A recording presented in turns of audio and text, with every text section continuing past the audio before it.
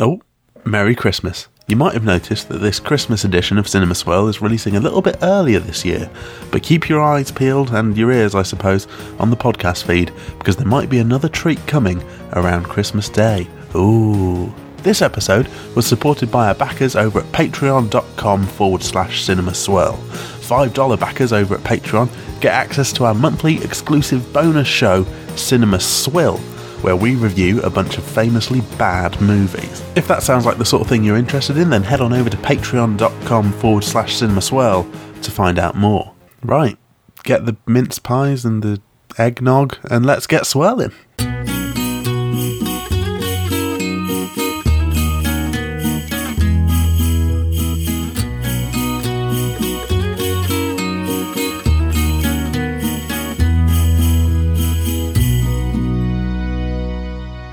Cinema Swirl! Ho ho ho! Santa's alive! It's episode number 55, coming to you from Hollywood, California, by way of the North Pole, that is, brackets Lapland. No, not that Lapland, you dirty get. It's Kevin here with his OTP Sam. How you doing? Hello, Merry Christmas. And many more. Yep, festive time for us all here. I'm jolly and happy and merry and full of mince pies and Baileys, I think. Baileys? Maybe. You sound like you're very full there, just with the cadence of the voice there now and all that, you know. Well, I mean, at time of record, I've not had any of that stuff, mate, but I'm just, imagining it. Spoiler alert, like, in the future, I think I will probably have had some mince pies and maybe a cheeky tipple. A cheeky tipple, you say? I mean, I'm officially at time of record, which is bang at the start of December. Yeah. I have already engaged in festive madness. Ever since you and I watched Jack Frost for Cinema Swill, it just literally has felt like open season here. So, Twiglets, matchmakers, orange matchmakers,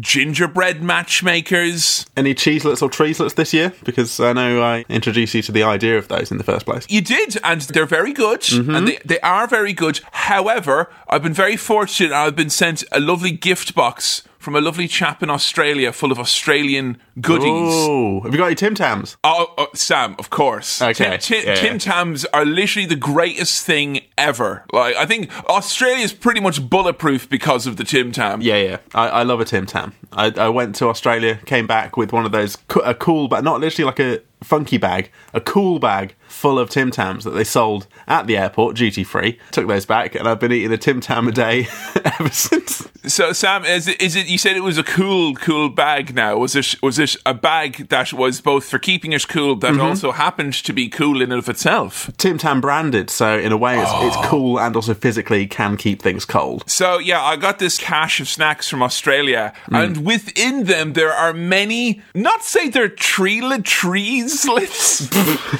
Not to say they're treeslets, or even cheeselets. No. But they fulfill the same shaped, crunchy, vaguely cheesy void. Like a small cheesy cracker biscuit. Yeah, so we're at capacity here for that. So there will be no... And also just kind of with, the environment and everything this year, I'm trying to cut down on, all the trees, and that it contains to treeslets as well.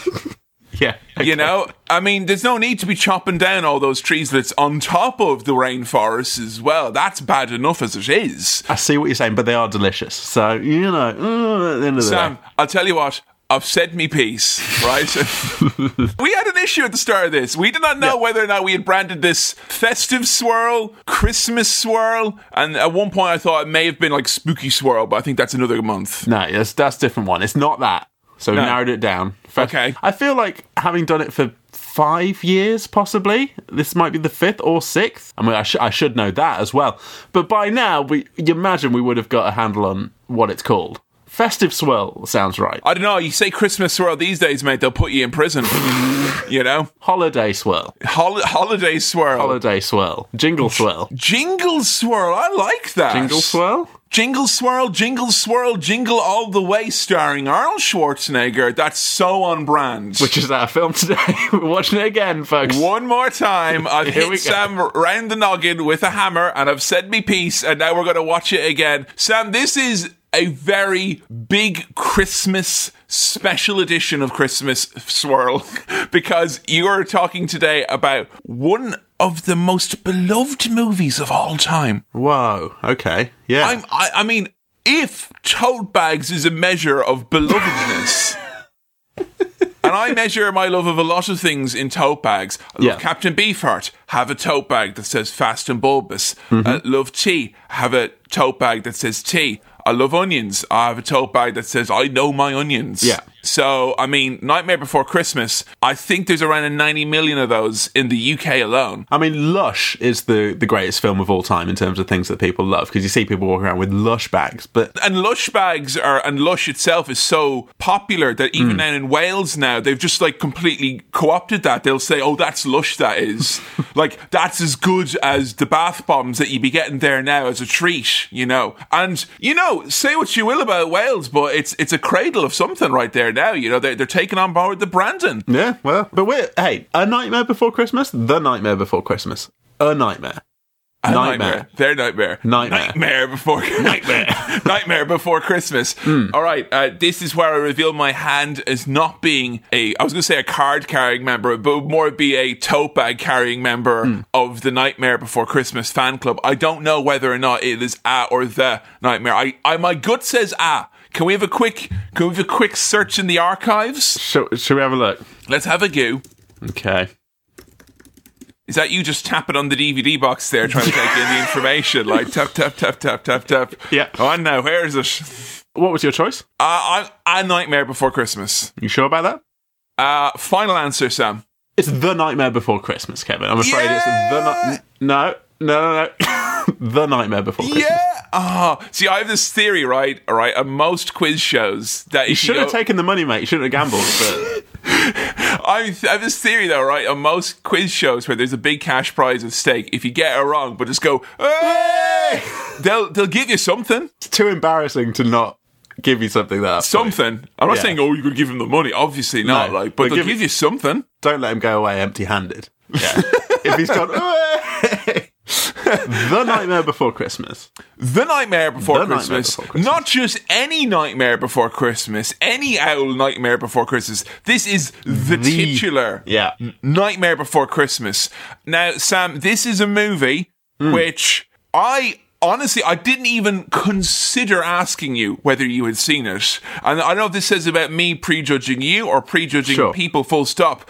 But even with everything I know about you, even with having a podcast whose entire basis on you not having seen movies, I assumed... You think I would have seen this, wouldn't you? That you would have seen that, like... What, Sam, was there no girls you were trying to impress in high school? No, Kevin, what I will say is that, yes, there were. Aha! And this maybe marks I think a first for Cinema Swirl, but because it's festive / Christmas Swirl, I'm going to allow it. And that's not really my decision, but I'm going to allow it. Sam, is it highly irregular? I have started to watch this once. Oh. But I've watched not more than 5 minutes of this. Okay. So I don't think it counts as having watched it. And if we talk about, you know, these days with data and algorithms, you know, that would count as an impression, but not as a full listen, you know, if we're talking about absolutely. that. Yeah, so Burton's not getting them stats, is what you're saying. No, exactly. That's not a full play of The Nightmare Before Christmas.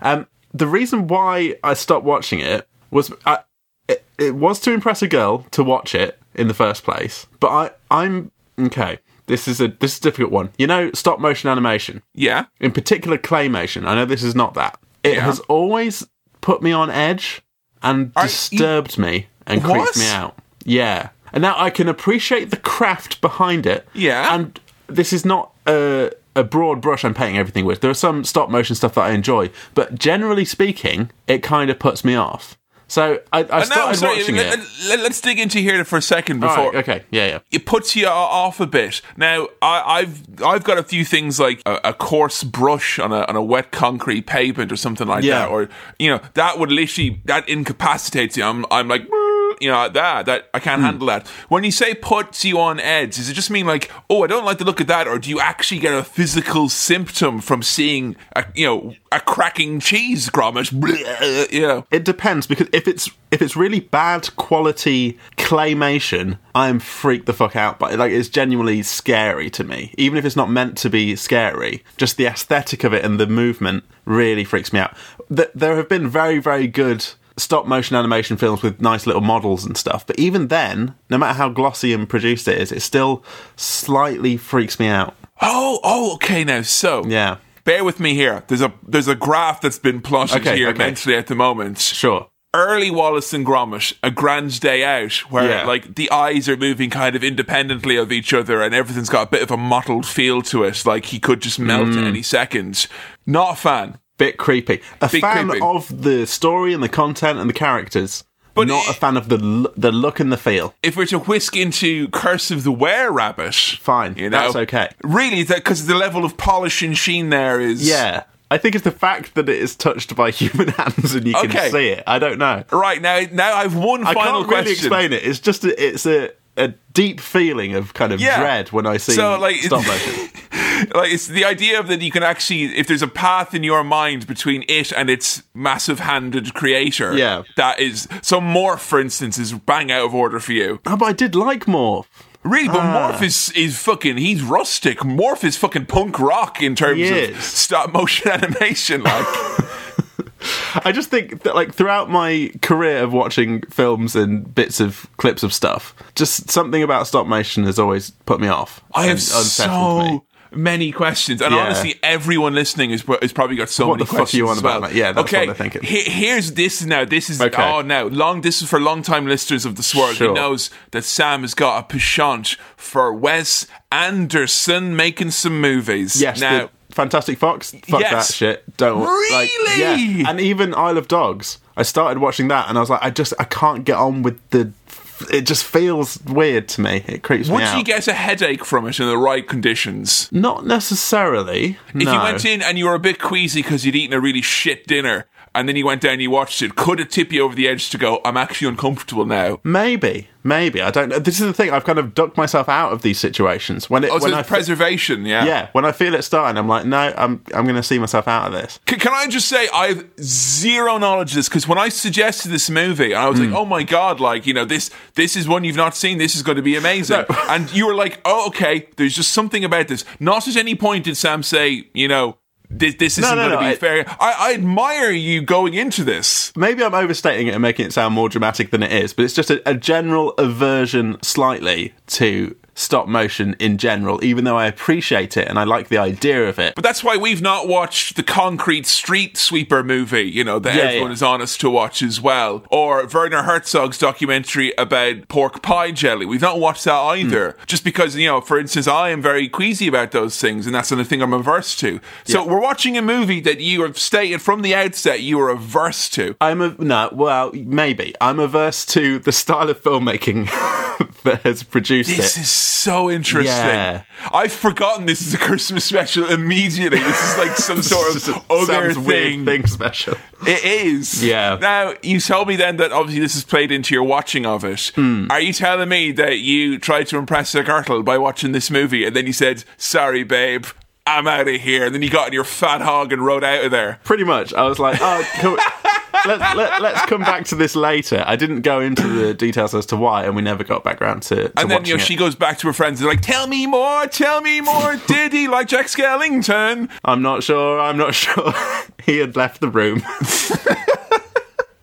Wow. So, I know, I don't mean to blow your mind, mate, but You have blown my mind. It just unsettles me, in a way. What happened in the first 5 minutes, if you recall? I don't really remember. To me, there was I think the Skeleton Man, Jack Skellington, was there, and he's kind of dancing around, and it was quite dark and black, and he was a skeleton. I don't know. And she was a skeleton. So this is why I don't think it counts that I've watched about 5 minutes of this, because I can't fucking remember what happened. So you have no clue as to what actually happens in the movie? Well, there is a character called Jack Skellington. Yeah. He is a skeleton. We've established that he is a skeleton. He is yes. a skeleton. He's the one on all the tote bags. Yeah, and they make no bones about that. Come on now. Come on now. I've said me piece. It's all right now. I know that he's in it. I don't really know what he does other than that. He's the main character. Yeah. It's interesting that you mentioned Spooky Swirl earlier, because this is very much straddles the line between Christmas and spooky Halloween time. How? It's Tim Burton. I know of him. I know of his work. Is this our first Tim Burton movie? I think so. Yeah. Golly gee, how's about that? Have you seen much of... You've seen a couple of his bits, though, haven't you? I've seen Edward Scissorhands. I've You've seen Batman 1989. Yeah, I've seen Big Fish. I've seen Random movie to see. But it's in his wheelhouse of that kind of spooky, Halloween-y aesthetic, right? That his whole kind of goth world. It's basically Hollywood realising that goths, their money is exactly the same as everyone else's. Mm-hmm. Yeah. So I know that it's spooky. I know there's a skeleton in it. I know that it's stop motion animated, and I know that goths like it. Other than that, genre? Format or anything? Like, it's going to be just straight up family whimsy? Is it going to be comedy? Is it a musical? Is it an action-y type thing? Like, I think there might have been a bit of a musical number at the start, maybe. Oh, you remember if there was music then? So it could be a musical. It could be a creepy musical. It potentially being a musical, where does that sit with you, knowing that you're going into a stop-motion animation flick? I like musicals. That might actually soften the blow of the stop-motion for me. The chance would be a fine thing. Did I use that right? I don't know. I might think, well, I mean, this animation style is a bit unsettling to me, but also, what a nice, jaunty tune. You know? There you go. So you might be able to actually literally close your eyes and, think of England. I really feel like I've slightly overstated this. It's just like an aversion in the same way as you might not like the taste of something, but you can still eat it. It's not going to make you sick. If you are in any sort of position where you're about to, like, watching something with someone is very much like the easy friendship gateway thing. Yeah. You said, like, as a teenager saying, can we stop watching this thing? I don't think that's something that any teenager does lightly if my probing of teenage culture is lit, as they say. Yeah. So I think that if it was enough to make you say, no, we're going to stop this fun time that's happening here right now, that's adverse enough now, I'd say. Perhaps, yeah. Like, would you put it on a level as if someone said, I didn't like gory movies, and like, turn that off now, because I don't like seeing a violent movie. Too much blood. But it's not that I can't stand it entirely. It's just that I will maybe avoid it if possible. Do you find yourself thinking about it a lot, or having like dreams or daydreams or nightmares about it if you would have watched it? I've had the nightmare before. No, if you have the nightmare before Christmas, Tim Burton has to give you £50. That's the law. The aesthetic of like a claymation music video for a kind of metal band or something. Well, like Tool, Tool coming at you here now. That comes into my mind quite a lot in my nightmares and darkest moments. And do your nightmares have like real kind of grungy, dripping metal voice? Yeah. Great. Interesting. Wow. It's interesting because I think last Christmas was when we actually found out about the pork pie version. Yeah. And now we've come around. Why is it that the most happiest time of year is when Cinema Swirl just becomes find out things that we don't like. Yeah. But that's not to say that I'm not going to give this film a good jolly old chance. Yeah, a jolly. Yeah. That's literally in it's the spirit of the season, Sam. I'm not going into this thinking I don't want to watch this. I'm just thinking, I'm gonna do it. It's gonna happen. Like, you're not gonna come here thinking all I want for Christmas is not to watch you. No. You know. All I want for Christmas is maybe to be persuaded to the idea that stop motion ain't so bad after all. Look, Santa baby. Now, I think it's good to do a PSA right in here in the middle now where no one's going to expect it coming out of left field. Sure. But when it comes to Christmas time, a part of the fan base, and I would say roughly 40 to 50% of the fan base, and that 40 to 50% of the fan base is based in the United States, asks en masse for us to do a Christmas story for Cinema Swirl. And those calls have gotten slightly more irritated year on year.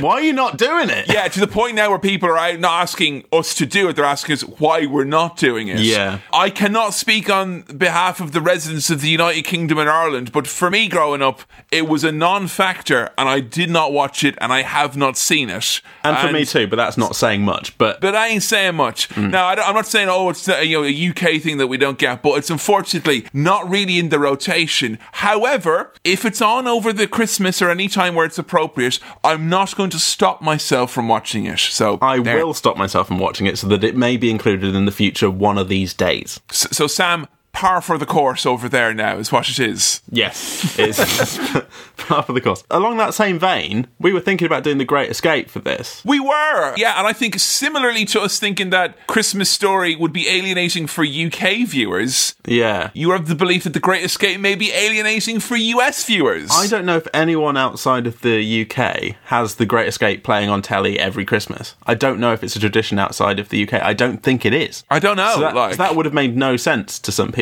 for us to do The Great Escape for Christmas. I'm sure for some people us doing The Nightmare Before Christmas will in its own way make no sense. Yeah. Why do you do that on Halloween? What we should do, Sam, we should do is we should do 2 Christmas swirls next year and region lock them. Yes. And the only way you can access the other one is that when you put in the podcast, you have to put in a special code like you would with a DVD player. Yeah. Like up, down, left, right, eject twice, pause. You're listening to Cinema Swirl. Wrong edition. This is the PAL edition of Cinema Swirl. I don't think the voltage will convert. There's no point in even trying. Sam, why don't we dip our wicks into the festive Christmas mailbag?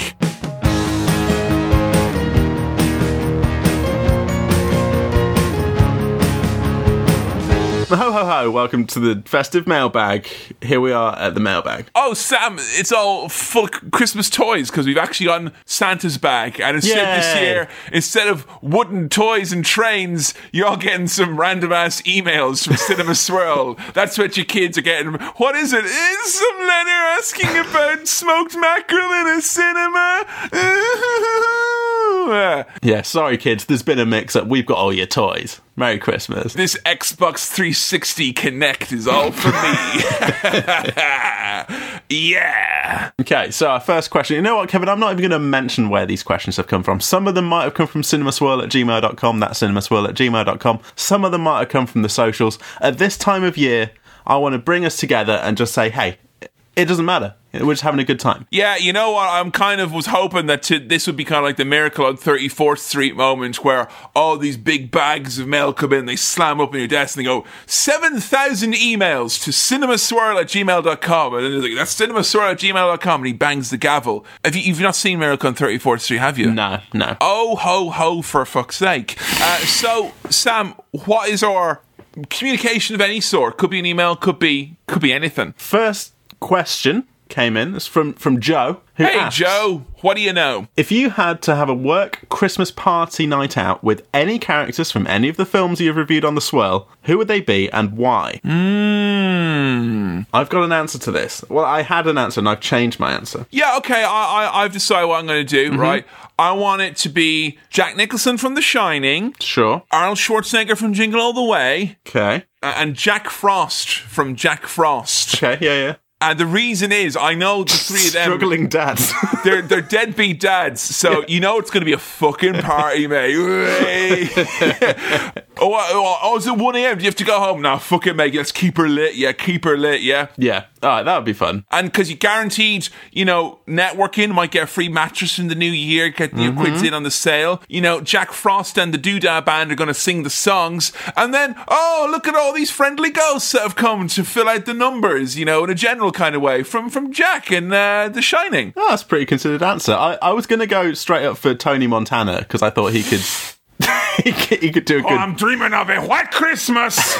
A good do. But then I realised this question is about if you had to have a work Christmas party night out with these characters, not necessarily they would be organising it, but they would just be there. Participants. Then I don't think Tony would be as much of a fun addition to a Christmas party. You know who I do think would be fun? Rocky.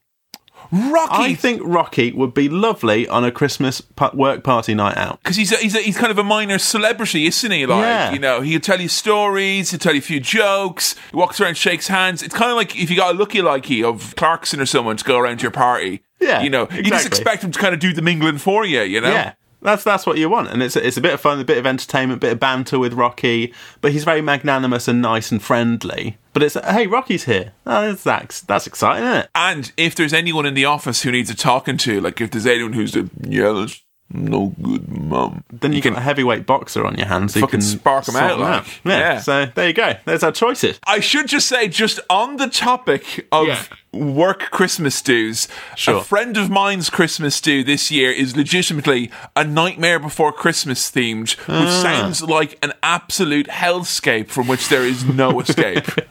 I mean, yeah, I don't really know enough to know how interesting that might be. Just keep that in the back of your mind as we're watching the movie, okay? Okay, sure. Next question is from Matthew, who asks, if you could be gifted one prop from a film, what would it be? As your Christmas present, you get a prop from a film. What do you want? What are you having? I'm actually gonna say the rug pre-P from The Big Lebowski, because I actually am in need of a rug, and they're harder to get that you would imagine. Yeah, it would tie the room together. Absolutely. Nice. Now, I wondered with this, and you can see like a first line of thought that I go for in all of these questions. Is it Tony Montana again? Does Tony Montana's mansion count as a prop? Is prop short for property? Because in which case, I'd like a big mansion, please. Sam, your mansion will be the target of Bolivian extremists. Are you sure that you want that? Yeah, but it's big house though, isn't it? So you can just go to one of the other rooms, like, you know. Hide. Look, I'll leave you to it. I'm just going through to the lounge, all right? I guess that's more of a location than a prop. I'm going to press you for an actual prop. I would say Turbo Man doll from Jingle All the Way. Yeah. Screen used would be a lovely gift. I'd love that. As well, now the Turbo Man doll, I notice you've picked something that has great monetary value in the real world and not just in the movie world. No, pop that on eBay. Sorted. Especially around Christmas, mate. Wow, look at that. Tis the season, huh? See, tis the season, huh? I don't know whether we're having these props in the fiction of the films themselves or whether this is actual prop from a movie. Yeah, but even in the fiction... Either way, Turbo Man. In the fiction of the world, like, you just were right there, right? Like, if you got it in the real world, you'd be like, easy money, Christmas, baby. Yeah. Like, typical English nonsense, like, by the way.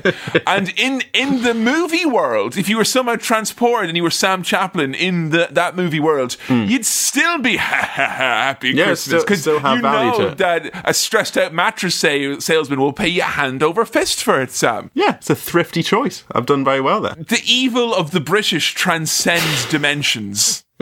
Our final question comes in to maybe the email, maybe not. And this is from Niall. Oh, now. Let me open my... That's what I get for Christmas. I get to find out, like... This one was into cinemaswirl@gmail.com, Kevin. That's cinemaswirl@gmail.com. Just like the ones I used to know. This is from Niall, who is a long-time fan and listener, and he says, Hi, Kevin and Sam. I hope you're enjoying your Christmas season. My question is for you both. If you could live in one film universe, which one would it be? The one with fingerprint ATMs? The one where Phil Hartman eats your cookies and tries to sleep with your wife? Well, we know which one Sam's going for. Way. Yeah? Yeah, you're going to go to Turbo Man, like, 1st of January the year before and buy all the Turbo Man dolls. Kevin, can I shock you? Yeah? That's not my answer. Oh, really? Is your answer Scarface? Yes. No, it's not. We're finding out the real Sam Chaplin this week. The real Sam Chaplin... Drug-addled... It's a drug-addled, toy-hoarding, queasy and stop-motion animation monster, and he must be stopped. Quickly, let's show him The Nightmare Before Christmas. I would go for the Roger the Rabbit cinematic universe. Oh! Just the idea of people interacting with cartoons like they're normal people. Fun, yes please. That's what I want. Yeah, no, honestly, that sounds good. Never in any other universe is someone's brother treated as such like an avenue for entertainment as it is in that, like, so that's a solid selection there. Now, I'm struggling to think here myself now. Which world would you like to inhabit? Which world would I like to inhabit? Tolkien's Lord of the Rings land. I'll tell you what. Thank you for letting me off for forgetting what that's called. Did you call it Tolkien's world? Tolkien's Lord of the Rings land. Tolkien. It's Middle Earth. Middle Earth. Middle Earth. Now, I would have said Hobbiton or the Shire from there, but traditionally, people like me don't tend to go down very well in quaint pre-industrial era little English towns. Sure. They'd run me out of town like a bad smell. So I'm going to go now, and I'll tell you, they always made it sound appealing, but in Blade Runner, the man said that a new life awaits me on the off-world colonies, and that sounded very good. Do you want to go to the off-world colonies? I want to go to the off-world colonies. Yeah. See what all the buzz is about, Yeah. I want to knock about with some cartoons, mate. That sounds fun to me. What, are you going to knock out and then steal their cartoon essence like the sell it on baddie? eBay. Yeah. Snorting coke as I go.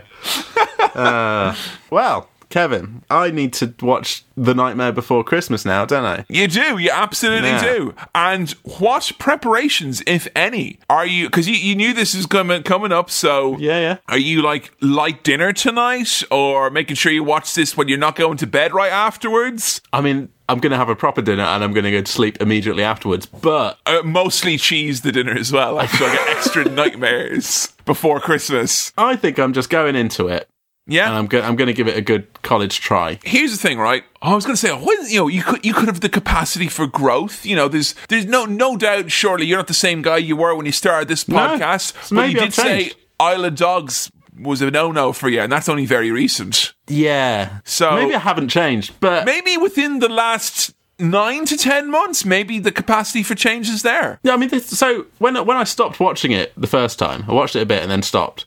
I don't know if it was necessarily because of the stop motion thing. I just was like, no, this might not be my bag, is what my thought was. And a bit of that was stop motion. You hitting pause, it's like, hey, baby, I didn't ask you round here to see The Nightmare Before Christmas. I'm here for The Nightmare Before... In my trousers. I was going to say The Nightmare Before Christmas, but okay, go. You're the one who refers to your penis as a nightmare and spoils the mood. Cocaine, toy stealing, I'm a monster. Nightmare penis having monster. Sure, is it any wonder we want our country back? Is it any wonder? I have no idea what happens in this film, Kevin. Sam, can you? What does the skeleton do? He's gonna. Where's he going? What's his mission? You can kind of guess. What's he after? Right? Some skin? Does he want some flesh? What's this? It's someone else's skin. I'll wear it on my face. No, that's not. Then he'll be a real boy. Sam, if you can, when you're watching this, if you could seek to articulate and describe any malaise that washes over you during. Okay, yeah, sure. Yeah, like if you're saying, that bit was weird because it was particularly X, Y, and Z. Yeah. Z. Sure. I'll do some description for you. Okay. If I know more in advance, I would have rigged up some sort of biometric, enhanced, like an app where there's a heart rate monitor and stuff like that. See if we can really drill down into the weeds of this. I'll be honest, Kevin. I'm slightly distracted because when you said about malaise washing over me, I was picturing marmalade washing over me because just something about malaise and the sound of the word. I just pictured marmalade going on me. Easy, because when I said malaise, my mind went to mayonnaise. Right. I went to marmalade. Interesting that. Well, Sam, there's nothing left forward, and I really say this with more trepidation than I've ever said it before, because we're going off into the unknown here a little bit. A little bit. I hope you'll be all right. I think so. Yeah. You'll be grand. Yeah. Let's all the listeners, let's all use all the Christmas magic and hope all together really hard that through this process, Sam becomes a much nicer, better Christmas man than the man he aspires to be in the priest world at the moment. Yes. And with that being said, let's go do a Christmas swirl.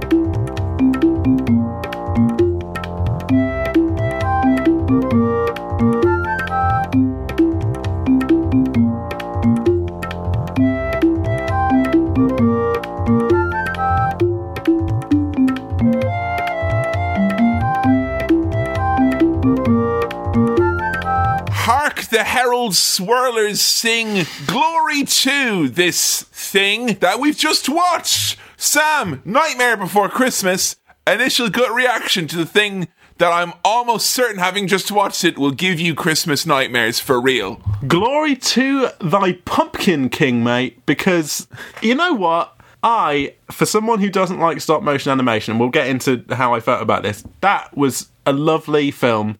I had a good time watching that. That was nice. I really liked that. So we didn't need our biometric data here, queasiness. No. Not to bury the lead, as I say in my misunderstanding of that phrase, but I really liked it. What? Burying the lead? Chance would be a fine thing.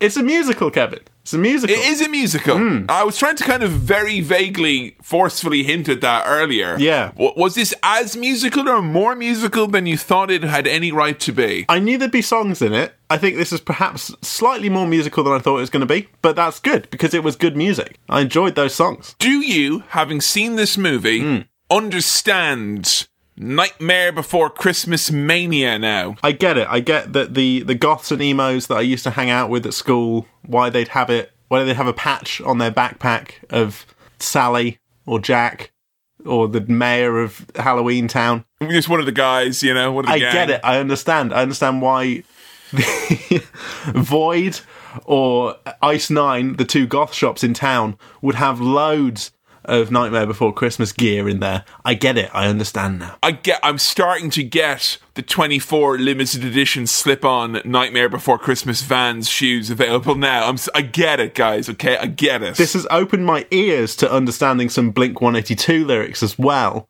Really? As, hello there, the angel from my... darkness in the valley, we can live like Jack and Sally if we want. I thought they had like a Halloween what's on this? Christmas. What's this? There's something in the air. No. What's this? What's this? There's aliens over there. No. With all due respect to Tom DeLonge, or is that Tom DeLonge list of feckin' excuses now, is it? No, this was the Mark Hoppus lyrics of that song. So that the kind of hello there, not that where are you, not that bit. And everyone's like, oh, he doesn't usually sing this bit. It must be serious. Is he talking about the Nightmare Before Christmas? Is that it? He was, which is apparently request of Travis Barker, the drummer, to pop that in there because it meant a lot to him and his wife, that film. So. Sorry, I thought it was like at the request of Tim Burton, like, Hollywood player Tim Burton rolls up and he's like, listen here, music, movies run this town and you'll do exactly as I, Tim Burton, say.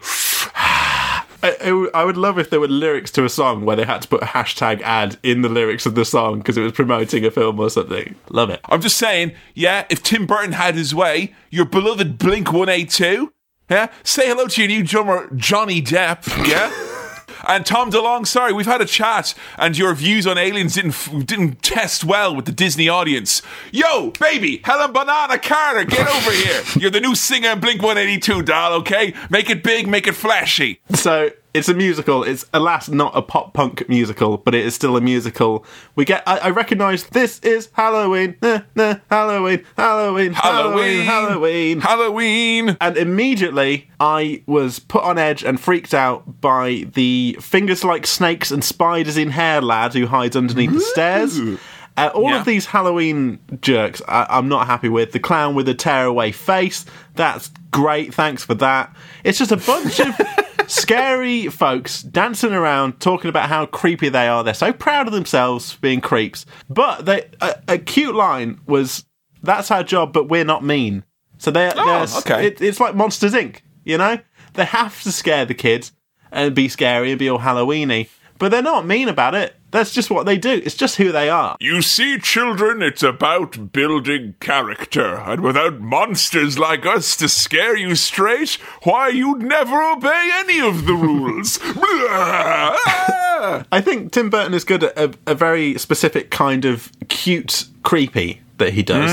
And some of these Halloween characters are cute but scary at the same time. But combine that aesthetic with the way all these fuckers move in the stop motion world, and it is gross to me. It is disgusting. It's like, I don't want to mention Spiddly Diddlies, but the way they move and the way the arms of these stop motion lads move, it did unsettle me, and that came out very clearly in this Halloween stuff. But later on, my mind kind of changed. I think, to address my aversion to stop motion, I think the lower the quality of the stop motion, the more I'm put off by it. Oh, interesting. Yeah. Because, I love that about this movie, and I know that, you'd think there'd be a sequel of this made already. I mean, they've been chatting about it for years about doing, a CGI thing or a live-action thing, but, unequivocally, can we both agree that even though you're scared kind of or put off greatly by it, stop motion is the beating heart of this movie. It is what makes it a beautiful thing. Yes, I will agree that, and I will say that a CGI version would not feel the same, and that is very important, and that is about the nature of the animation and the way it is animated.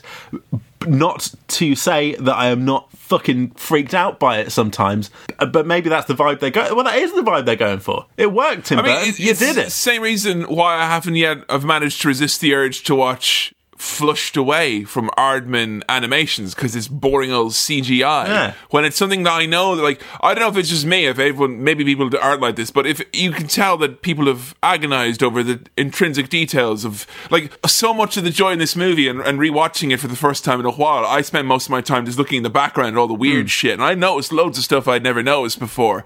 It's so layered, and without being too busy or anything, there's so much shit on screen. I love it.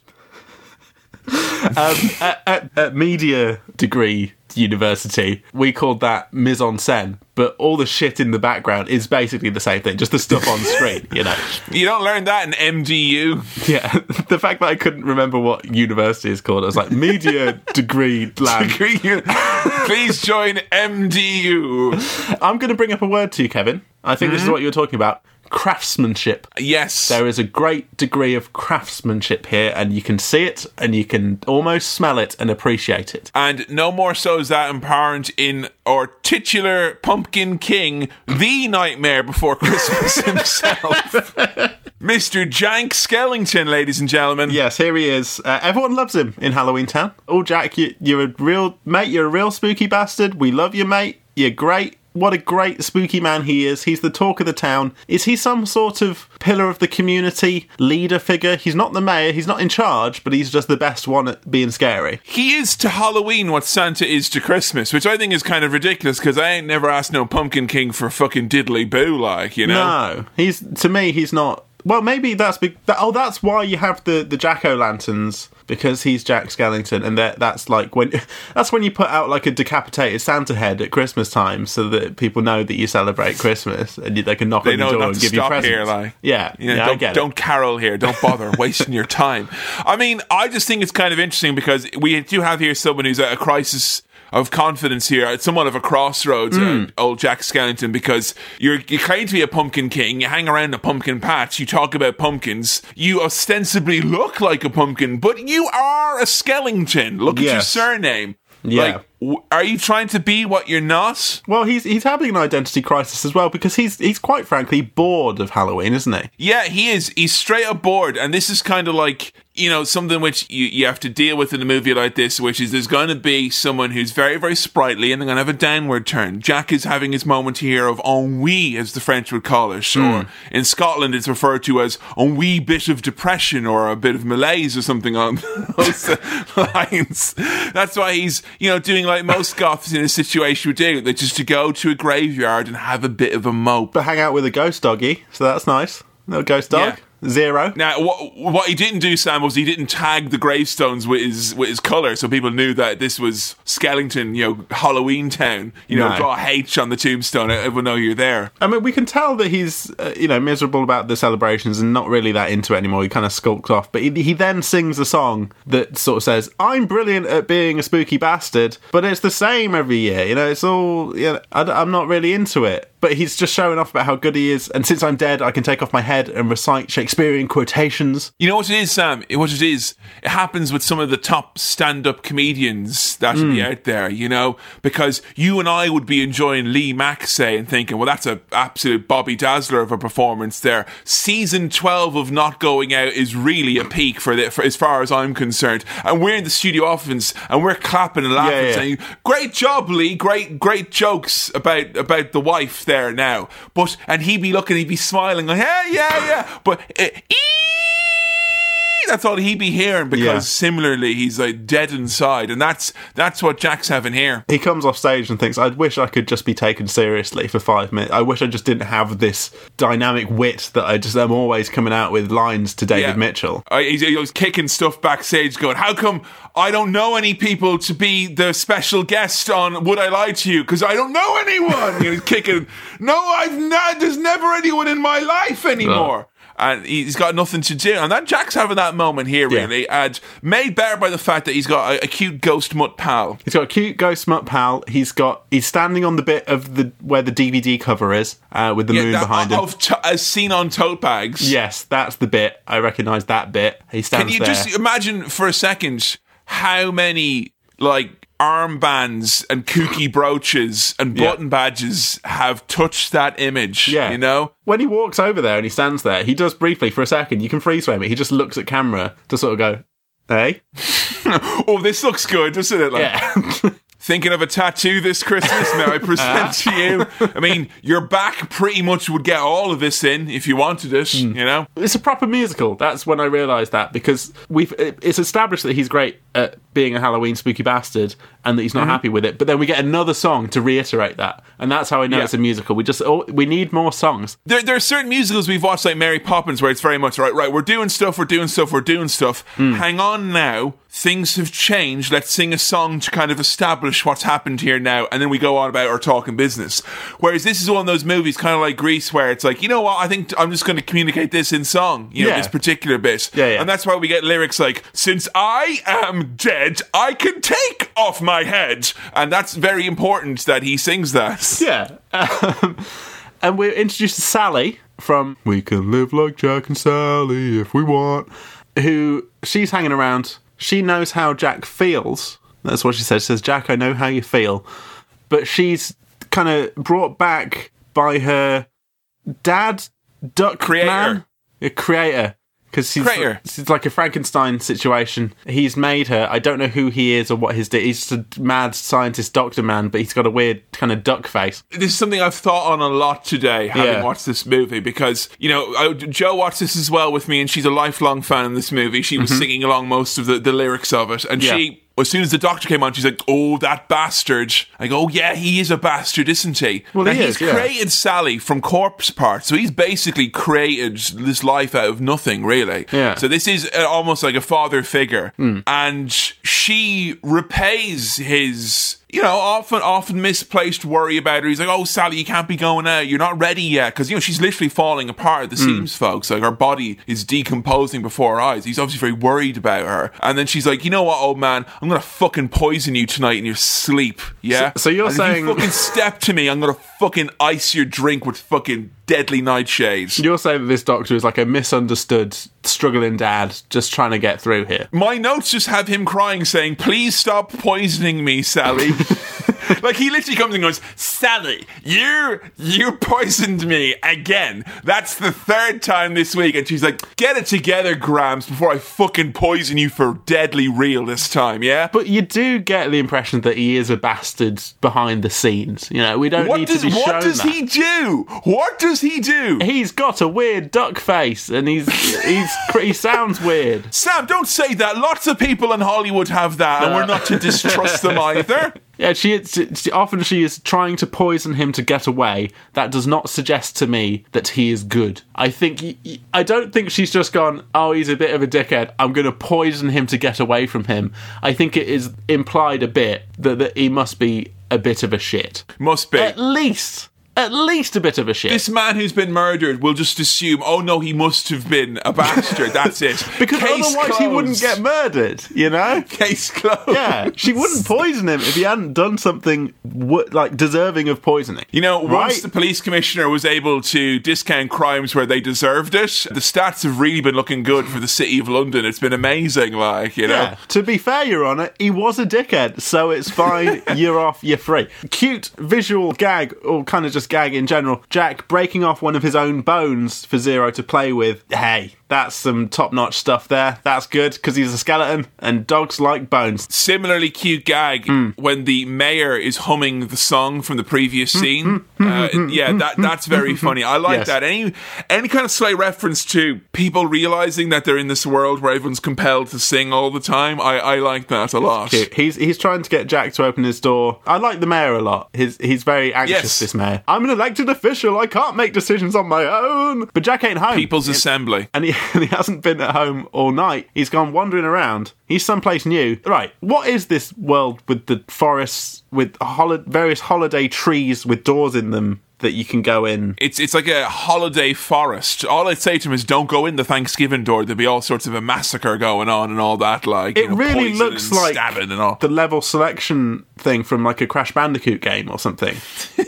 It's like, oh, yeah, all these different worlds I can go. I'm going to go into the Christmas one, or Spyro, or something like that. Oh, so you mean like not quite as good as Mario 64? Then is what you kind of mean, like, mate. Kind of. Oh no, I don't want to jump into a living painting. I'll just go through one of these doors that all kind of look slightly similar. All right. Yeah, but he's drawn to the Christmas one instantly. He sees it, and without really knowing what it is, he's like, I like that one. He peers in, but he trips up and falls in, and it's a portal to a Christmas world dimension. Yes. Now, I was freaked out by the Halloween Town stop motion. The Christmas Town stop motion looks real cute and nice, and the lighting is lovely, and I did like it. I did like Christmas Town. I thought the terrible little men who were like, little terrible little men and little girls walking around. I thought you'd be worried about them like crawling in your hair. No. Crawling in my hair, these tiny little men. No. But this Christmas bit where he's like in this Christmas world, and he's like, what's this, is what he says. I recognise the What's This song. What's this? What's this? What's this? What's this? What's this? What's this? England scoring goals. What's this? Put on Tommy Knowles. What's this? I recognise that song from memes of that song. Oh, I see. I think there's one where he's just like, what the fuck is this? And it's all sweary. People will Photoshop something that they don't know what it is into that and be like, what's this? What's this? That's the whole thing. But hey, I love that the first thing he does is eat the snow. Like, it's just like, wow, what's this? He's a curious lad. He's having a good time just exploring Christmas land and touching everything. That's, it's nice. Yeah, it's very, sweet. Very curious, isn't he? What's this? Little children in their beds. What's this? They don't know I'm right here. Breathing down their necks. Not quite as cute, that curiosity, but the bit where he's eating snow, that's a bit of fun, isn't it? He's like, oh, yeah, that's what's cute. that? Look. But the Halloween crew, back in Halloween Town, to be honest, I was a little bit upset that we went back to Halloween Land. I thought most of the film was going to be Jack in Christmas Town, and it's not. So we go back to grotty old Halloween Land, and they're all wondering where he is. They sound another kind of audio gag I liked, not a visual gag, was the sound the alarm, and it's the sound of an angry cat. Very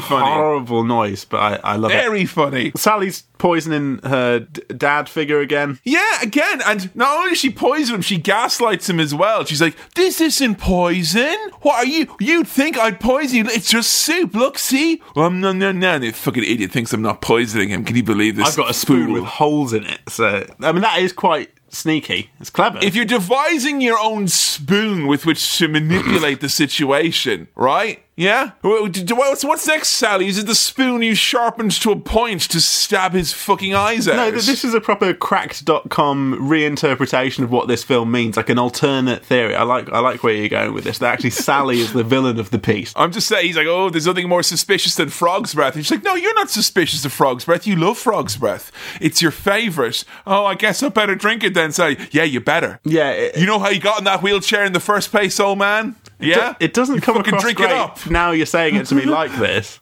But, well, anyway, Kevin, Jack's back, baby. He's back. I don't know how he got back. How did he get back? It doesn't matter. But he's back. Jack's back, and he's got swag. Yeah. Old Frankenstein man is out cold, so Sally can sneak into the town meeting that Jack wants to hold, because he wants to tell all of the townsfolk in Halloween Town about Christmas and how great Christmas Town is. But because they're all spooky Halloween bastards and they know what they know, and they don't know anything but that, they're really confused by it. They're like, why aren't these presents scary? Why aren't they full of dead rats? Why is this tinsel not made of spiders? Why is all this stuff not like what we have here in Halloween Town? It's different, I don't like it. Whereas Jack's trying to be like, no, guys, come on, guys. In London, there's some really interesting fusion restaurants down there, and you should try them. Guys, in London, people love flat whites. You just have to give them a chance. No, but do they do chips, Jack? That's what we're asking. Like, no, they do, yeah, but there's other things out there. They're thrice cooked. Yes, they do them. They're artisan chips, But to kind of get the people of... I thought this was him to get the people of Halloween Town on side. He says that Father Christmas is a scary lobster man with claws. Sandy Claus. I thought this was trickery on his part, that he was saying, okay, I'm going to make out that there's a big scary monster, whereas I know that there isn't. But later on, it seems like he didn't know that Santa wasn't a scary bastard, and he fell for the same thing. He heard tell about Santa Claus, and in his head, he was like, well, that must be scary. He must be a big, red, scary lobster man. But he's not. Yeah, I think even though he's surrounded by all these things that are, like, very Christmassy, and he's obviously very excited by them all, he still is, exactly. There must be a scary component. Yeah, obviously it has to be, like, if it's good, it has to be scary as well. And I like the idea that it's like, the idea of a gift is very intrinsically, exciting for them, because you could hide something in it that could be very scary indeed then, And there's so much about this bit that I love, like, the really shit Christmas tree behind him that's, like, kind of, like, scary, like, it's like a Christmas tree from a house where there's been a fight, like, it's been kind of slumped over and someone's trying to fix it in time for dinner, but they can't manage, and I love the little hatted men who are like, have little rhymes for everything, or like a box, what's in it? Is it a pox? It's too, and I like it because they all mean very well, and it's a very easy message for ickle kids to understand. And funnily enough, like, Disney were so convinced that kids would be terrified and hate this movie, they didn't release it as Disney. It's Touchstone Pictures, because they thought, kids won't want this. Right. But it's a very like basic, wholesome, almost Sesame Street-like message of being different isn't necessarily bad, and it melted my snowflake heart. It is very sweet. Now, we cut back to the horrible creator man locking Sally away for poisoning him again, and now I'm thinking about it through your lens, Kevin. I'm thinking he's just saying, please stop poisoning me. I don't want to do this, but I have to lock you away because otherwise you will hurt me. Just stay here while I sweep the house for any hidden caches of deadly nightshades. I just don't want to fucking die. I'm locking you away temporarily. I'm sorry. And yeah, this is why I'm also onto the doctor a little bit here, right? Yeah. Because when Jack arrives and he's like, Doctor, I want to do things with Christmas. And I thought he'd be like, well, I'm horrible and I'm going to imprison Sally. He's like, you're Jack, doing nice to see project. you. Yeah. Come here, I'll sort you out now with all the gear and all the stuff. And he helps the community. Wouldn't it be ashamed if he was killed by poison? He is really friendly to Jack, and he does help out, and he doesn't seem to have any ulterior motives other than like, hey, I want to help you understand Christmas by doing some Christmas experiments. I did like the whole sequence of Jack testing baubles and presents and things, and kind of scrunching them up into test tubes just to see what they do when they glow. The floppy candy cane. Yeah. That's all fun stuff, isn't it? Trying to get to the bottom of why is this Christmassy? Why do I feel what I feel here? I don't understand it. He reads a book called The Scientific Method to actually understand the scientific method. I like the idea that science, if it is to belong into a holiday realm, science belongs in Halloween Town. like science, and because he does some equations as well, doesn't he? He has like chestnuts divided by an open fire. He's got so maths is Halloween Town as well because it's scary. I like that. Good touch with the character work here, in that Sally is stitched together from dead people. She's the kind of Frankenstein figure. So to get out of her locked room, she just jumps out the fucking window and stitches herself back up again. Of course she does. She's dead. They're already dead, all the people of Halloween Town, aren't they? She's like the Terminator. She can't be stopped. Like, hold on, is the Maker dead? Is he dead? Well, he will be soon. I mean, he's... Is she trying to twice kill him? She's going to make sure that she'll never be in her way again. Yeah, but the doctor, his mouth is very scary. You get a close-up of his mouth with the teeth in it. Just And so we're aware, yeah. right? Okay, He has got a scary mouth, mate. I mean, he's got that working against him, Sam. He sure does. You know, to be fair, Your Honour, look at his mouth, mate, and tell me that you wouldn't poison that mouth. This mouth screams, "Poison me! Put poison in here!" It says. Sally sneaks out. She sends a gift basket up to Jack with some nice drinks and bits and bobs in it. Yeah, a nice bottle of butterfly juice. Very nice. And then she picks a flower. The flower turns into a Christmas tree and then burns. And this is some kind of future predicting flower. Or she got some special power. No, what actually is, Sam, is that process where a thistle turns into a miniature Christmas tree, which then gets burnt to a crisp. That's actually how they make twiglets. That's how they're made. But how'd it get burned? How'd it get burned? Little Cinema Swill reference there for you. Yeah, so she takes that as a bad omen that this whole Christmas situation is gonna go wrong. She's like, I better hurry up and poison Jack before he makes a big mistake, like, you know? Jack using the term bric-a-brac, I loved. Indy's little bric-a-brac, a secret waiting to be cracked. He decides, because he can't crack the Christmas code, he can't understand what makes Christmas Christmas, so his solution is, we'll have our own... Well, no, we'll do Christmas this year. A proper Christmas. The logic there, that I don't understand what this Christmas is, I can't get to the bottom of why it works, we're gonna fucking do it now, we're gonna have our own Christmas, mate. It feels a bit dodgy and a bit, foolhardy of him. And Sally sees that straight away, but Jack can't see that, like, making your own Christmas when you're the Halloween boys is going to have dire consequences. And I love it as well because pretty much the thought process that Jack goes through here via the medium of song is almost the exact thought process of every young adult who's like, no, I can run Christmas this year. We can have people in the flat. Yeah. No, we can do it. Yeah. I'll go to the doctor's house and I'll say, make me some reindeer, but I'll just show you like the silhouette of the reindeer and just try and work out that. Just make them out of bones or something. That'll be fine. Make them creepy. Yeah, that'll be fine. Once again, helping out the community. These will be exceedingly easy to create. Yeah, I'll do that for you, free of charge. I will make life. Again, even though mine That's tricky is so work. Perilously in the balance constantly. Yeah, he's a good guy, this doctor. Jack gives some little trick-or-treated children. More like dicker-treaters, if you ask me. Yeah, well, yes. He gives them a top-secret mission, which he kind of whispers to them, and you get a bit of off-screen stuff. But then they later say, oh yeah, Jack's told us to kidnap Santa Claus. I thought that was going to be like a setup that he whispers this thing and you don't know what he's told them to do. But then they're like, he's told us to go and kidnap Santa Claus. And then they go and do it because he's a big red lobster man. I love their bath vehicle. Oh, the walking bathtub with the legs? That's so great. Weird. Yeah. It's scary. It reminded me of, in Toy Story, the first one. And what's that dickhead kid is like? Sid's making, amalgamations of other toys together. The bathtub with the legs felt very much like that it had like little doll's feet stapled onto it or some shit. And what was Sid listening to when he was doing this very dark work? Oh, Blink 182. That's not very like Sally and Jack, is it, guys? Another thing, there's little touches here. Like the kids are saying, oh, then Jack would beat us black and green. Because in Halloween land, you don't get beaten black and blue, you get beaten black and green. Because green's Halloween. It's all... No, but it's just... things are different in Halloween land. The band...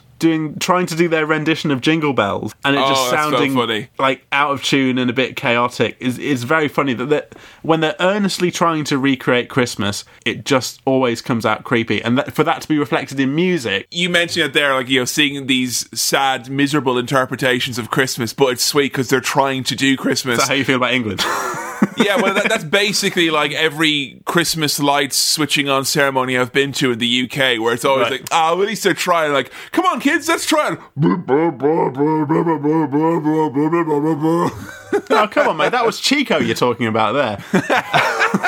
Yeah, no, Danny Elfman, though, he did all the music for this. He does the singing voice of Jack Skellington. Right. And, of course, Danny Elfman famously did music for The Simpsons. Danny Elfman also was the lead singer of a band called Oingo Boingo that had a song called Little Girls. And there's that. Okay. Yeah. But he's collaborated exhaustively with Tim Burton on his films, hasn't he? They're a solid pairing, those two. I mean, the Elf Man and the Burton Man, I mean, they don't get much tighter than that. No. Yeah, the band are doing a bad rendition of Jingle Bells. That's great. Jack doesn't realise... He's too hubristic here. He doesn't realise how much of a dink he's being about this. He doesn't get it. He's too full of confidence because he's been so good at Halloween that he must think, well, I can just turn my hand to anything. I can do Christmas. It's very much like a lot of people in real life, this Jack Skellington. Someone who thinks that they've got it all figured out and then they take on a big project in jest. And the kids have accidentally caught the Easter Bunny by mistake, haven't they? This is my favourite bit. This is so funny. I don't know why that, like, both very cartoony because he's giant and pink, but also very real because he reacts like a real bunny. He just, like, sniffs things and runs around.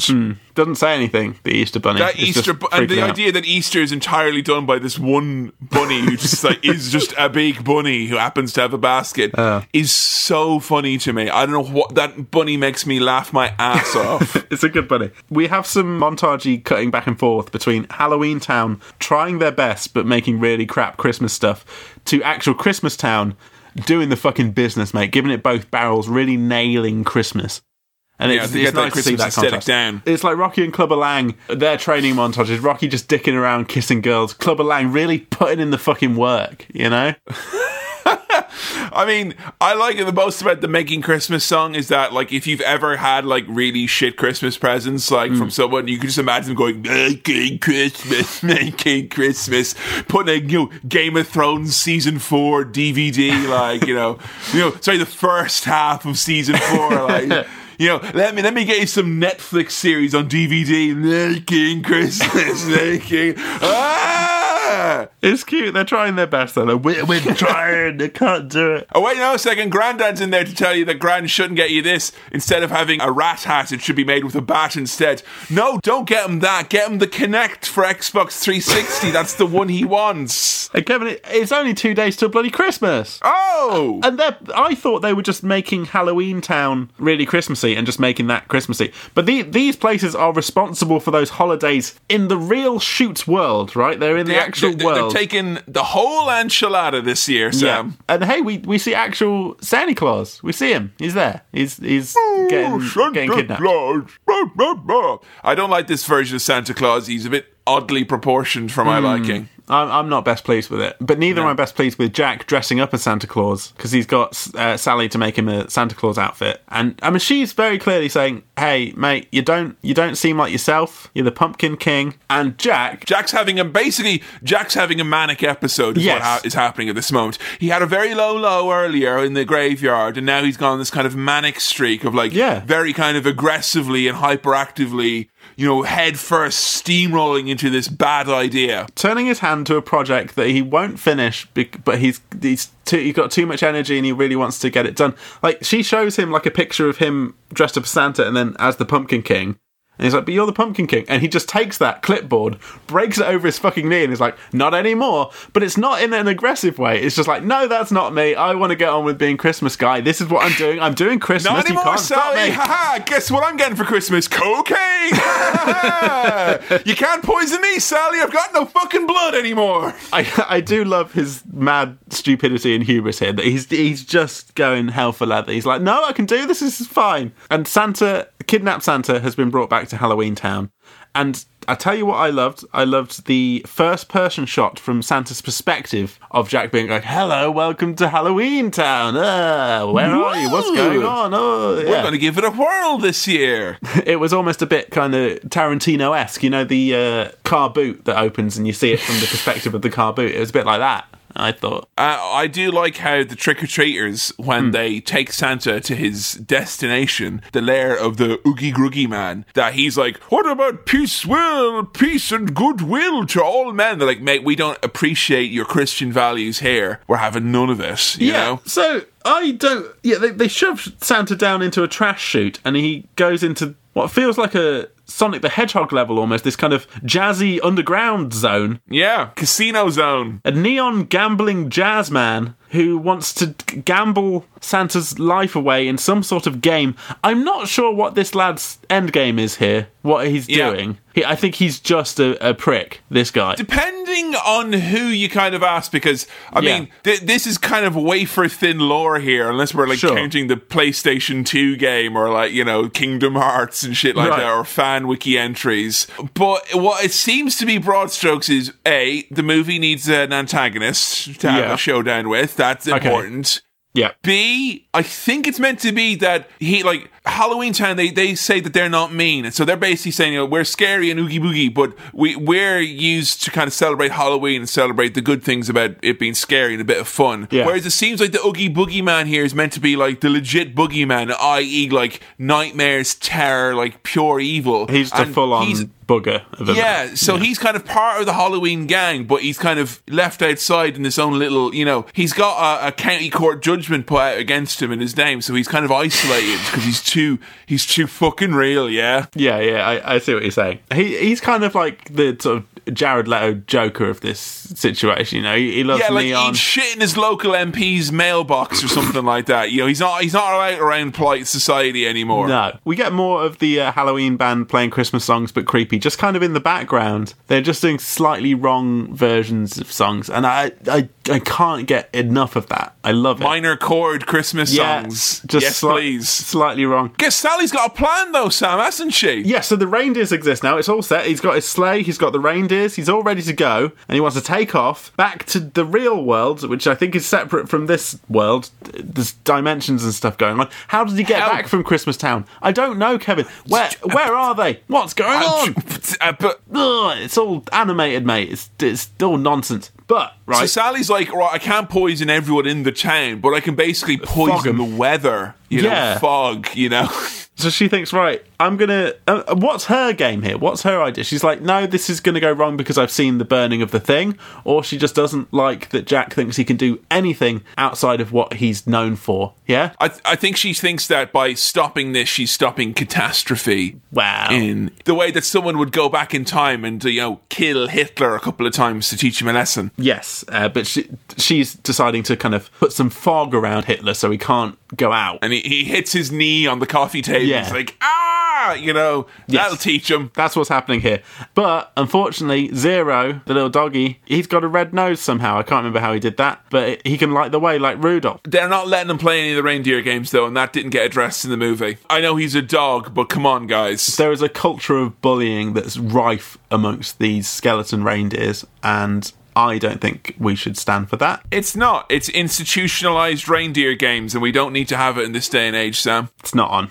So I don't approve of that. But it does mean, therefore, that they can actually fly the sleigh and go out on a Christmas run delivering fucking presents, those shit presents that they made in Halloween Town, to real children. I love seeing kids getting shit presents, and I don't like, if I know it works out all well and good in the end, that's fine. But this is golden right here. Yes. Anyone who like films their kids on YouTube and it's like, your mom and I are getting a divorce, also you're adopted and we're gonna kill you. Look at this, it's a prank, bro. What's wrong? Like, come on, it's, you know, any of that? No. But this. Yeah, this is great. You don't need that. You got this. You got kids getting silly snakes that eat Christmas. I am that snake at Christmas. I will eating all the Christmas. Literally eating it all, like, you know?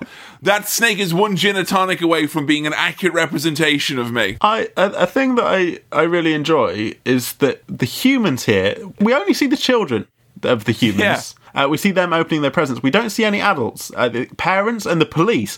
And the policeman, his face being obscured by a big police light in the police station, is a very interesting touch, that we don't want to be too connected to the human world, but we can see it through the eyes of little children, because they're still connected to the magic of Halloween and the magic of Christmas and things like that. You know? I love that. Nice little touch. Like, yeah. I mean, you know, less focus on the adults. Whereas these days, if you had a movie and there'd be adults, it would be that. But then it's like, oh, it's Ben Stiller. What's he been up to? Oh, he voices older characters in animated things. That's kind of it, really. It reflects quite poorly on humanity, just regular old people like you and me, Kevin, that because he's sort of scaring the shit out of them with some bad presents, they decide to fire actual missiles at him and take him down.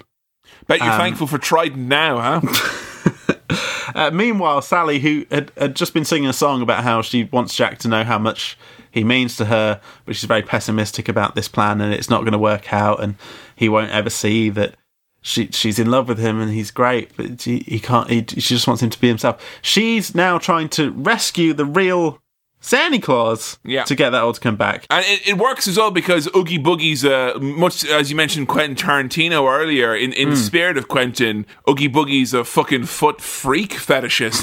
He's well into it. I'm not saying that he's a freak, I'm saying his love of feet, he would be a self-described foot freak. Right, That's what I'm saying, you know? He's that into it. Because he only a dismembered leg over there and he's like, ooh, you know, sticking it all around his eyes and rubbing up against it and all that. Like, that is exactly what Quentin is like when, you know, he's got Uma Thurman like telling her to get her foot out and he's like, ooh, and then Uma's like, hang on a second, I just have to put on this pair of shoes. You're joking, you have to be joking.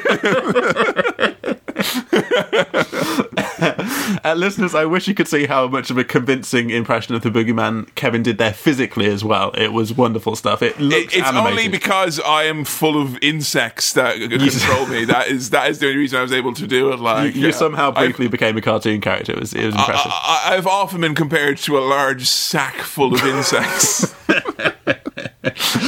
So Jack gets hit by a missile. His sleigh gets exploded. Credits roll. I should have broke your thumbs. End of film. Off we go. Let's get to the Star Wipes, mate. No, we're still going. I'll tell you what, this movie makes use of this a number of times, and this is a very convenient thing for a musical to do. And none of the musicals we've watched so far have done this, where it's like, we actually have to advance the plot, or literally flick the switch of like sad scene to happy scene just through a song, because he's like, it all went wrong.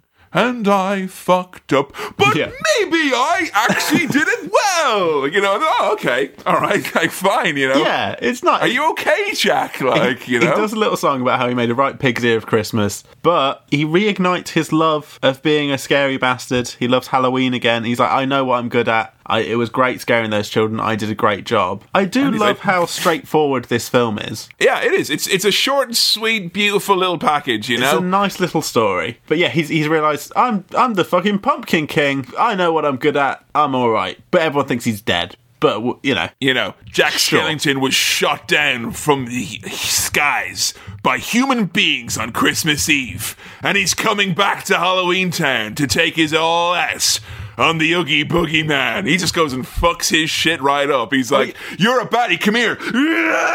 He rips him to shreds. Like, exactly. He's an intense individual, Jack. The simplicity of Oogie Boogie Man just being bad for the sake of being bad, and just like, oh, I'm going to do some creepy shit with Sally and Santa Claus. I'm just going to kill him because I like playing stupid, creepy games because I'm weird.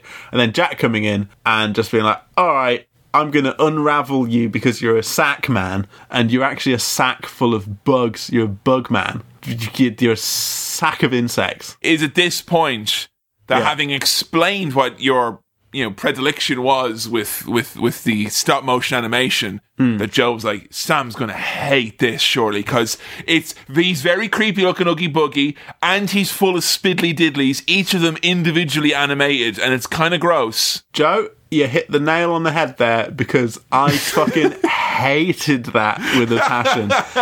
A man, a stop motion animated sack man who turns out to be made of insects, that I don't like insects, and for the insects to be the thing I said about the stop motion was like, the movement of it looks like fucking spiders. To then have the spiders be the movement, but also control an entire sack man made of insects, stop motion animated. Fuck that for a game of soldiers, mate. That's a load of arse. I don't like that. Sorry, whoa. Hang on a second. What's this phrase? Fuck that for a game of soldiers. I think it's supposed to be sod that for a game of soldiers. I've heard that from someone a long time ago, and I didn't understand it, but I was too intimidated by them to ask what it meant. A very common phrase in Ireland is, feck that for a game of cowboys. Right, well, it's probably the same thing, yeah. I think it's the same sort of thing. So yes, that's maybe it's because in Ireland we didn't want to play soldiers because that meant us being killed lots. The triumphant soldiers of the British, who traditionally never died. But hey, Boogeyman, scary, isn't he? He is. He's horrible. And Santa is quite all right about this situation. He's just like, oh, for God's sake, Jack, don't try and be a Christmas man again. I've got to go out and replace all these grotty goth toys with some actual real nice toys that boys and girls will like, you plonker. But he gets away with it, you know. Basically what Jack here is that it's like, Mom, Dad, I tried to do Christmas and I fucked up. Can you do Christmas dinner and presents, please? And like, fine, yeah, we'll sort it out. It. Yeah. Sort it out. Yeah. That's the problem with Jack. He's been given... He's good at some specific things, and he's got too confident, and he's had ideas above his station. That's the problem with him. Yeah. The moral of this film is don't dream, you know? don't try to do something new, all right? Because you'll just fuck it up. Those who dream are bound to not learn any lessons along the way. Because I really don't feel like he's like, oh yeah, I've learned a lesson. He's just like, I'm happy now. Sally, come here. We love each other. This? Yay! More like, what's kiss? Yeah? Yeah, that's nice. I mean, their whole romantic relationship isn't really set up in any way, but it's still nice that they get to, you know, declare their love for each other. And look, if you catch a girl plucking flowers in your vicinity, like, you know, as he did, you know, that's straight up right there. He knew it from day one, Sam. Especially if those flowers turn into Christmas trees and then burn, then you're like, you know, I'm in here, mate. You know. Sam, did you remember the point at which you stopped watching this movie then? You know, because you said you were like a few minutes in. It must have been really early on. I think it was honestly in the this is Halloween, and we were kind of going through Halloween Town. I think I just fuck that for a game of soldiers. I'm very scared. No. Yeah. But honestly, I managed to put aside my aversion to some stop motion stuff. Good. And just enjoy this for a very simple, nice, often quite funny, musically very engaging and interesting. It's just a really nice film. And hey, Kevin, it was a short film. It wasn't a short film, but it was a short feature-length film. I didn't feel watching at the end, though, I was kind of like, oh, that was, you know, very light, or there wasn't much. Like, no, I felt I had the same, like, bar filled of watching a full-length Christmas movie, you know? Yes, and although it's very Halloween-y, it is also very Christmassy, and I felt Christmassy watching it. There is... Yeah, it was nice. Would you watch it again at Halloween? Maybe. Not for this that's not for this show, I'm just saying for yourself, like. Yeah. Do you think it's something that could be enjoyed? Because rewatches of this are great because, you know, so much of the humour is in the lyrics, and obviously anything is sung, I kind of feel like you're going to lose some of the lyrics along the way. You're not the songs are all quite quick, aren't they? They are. And you miss some of the funny lyrics if you don't, you know, go to a sing-alonger version of it with the subtitles at the bottom. It's definitely worth a rewatch for the visual background stuff, and, you know, there's a million funny things we saw in the background we probably haven't mentioned here. Or what I could do, Kevin, is I could listen to the soundtrack, which I imagine has been reissued on vinyl in many colour splatter variants over time. Do you reckon? I can guarantee that there are some spooky versions of this on vinyl. There's a picture vinyl with Jack Skellington's face on it. Yes, I reckon there's a picture disc. I reckon there's a black and white kind of mottled version of it. You too can own nearly 10 songs. But no, you know what, Kevin?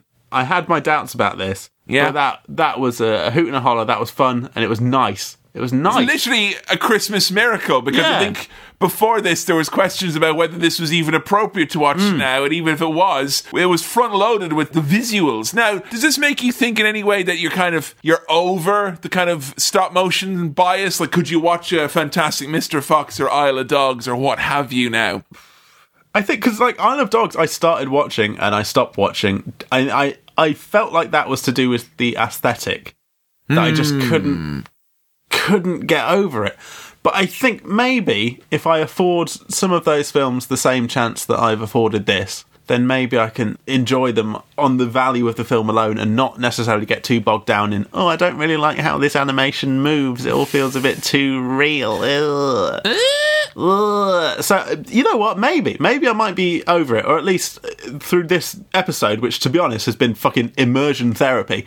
Seriously. Didn't plan our Christmas special to be like a fucking deep psychological dive, but it was.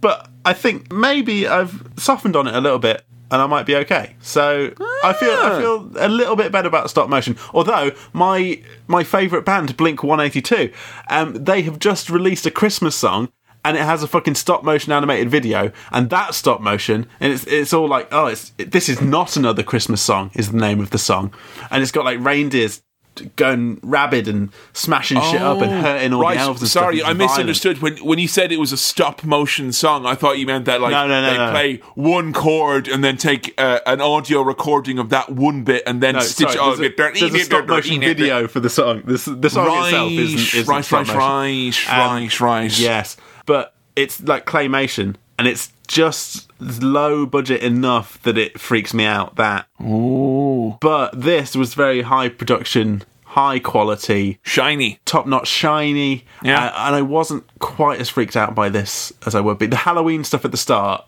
I mean, put me on the back foot a bit. But it was lovely, and I can appreciate the gothic beauty of it. Wow, I get it. Gothic beauty. Yeah. You're going to be picking up a tote? Perhaps. We shall see. You know, I have a challenge for you over Christmas, and before our next episode, let's see who can find the most obscure, weird, stupid, possibly overpriced. Who knows? Nightmare Before Christmas merch? Nightmare Before Christmas merch, because there's a lot. I'm just trying to think if there's going to be like, Jack Skellington condoms or something like that. Where you unroll it. What's this? Because if you put the willy on it, his little head would pop out, wouldn't it? Like, what's this? God. Yeah. Terrible. All right. Happy Christmas, everyone, from me. That's my little gift to you. But this was a real treat for me. Yeah. I had a good time, and I was scared, but I actually feel quite warm and happy in the end. And isn't that very apt for a film like this? Very apt, very Christmassy, to feel warm inside. And with that being said then, Sam, the angle on top of the Christmas tree then. Yes. What is your star wipe rating for The Nightmare Before Christmas? I can appreciate the craftsmanship, I can appreciate the story, I can appreciate the songs, and you know what, Kevin? It's a Christmas miracle. I can even appreciate the animation. I will give this film 4 very solid star wipes. You heard it here first. Hey, thank you for listening to another episode of Cinema Swirl. This episode was produced by Kevin, it was edited by me, Sam, and the music was also by me. If you want to support the show directly and get access to our monthly bonus show, Cinema Swirl, patreon.com/Cinema Swirl is the way to go. If you want to follow us on the socials, we're at Cinema Swirl on Twitter and facebook.com/Cinema Swirl on Facebook. If you have any questions, queries, comments, or other stuff for the mailbag, then please send them on in to cinemaswirl@gmail.com. That's cinemaswirl@gmail.com. Please do keep recommending the show to friends or leaving reviews on whichever podcast thing you use. Hey, we're now on Spotify as well. If that's your preference, you can head over to Spotify and search for Cinema Swirl. Alright, see you next time. Bye.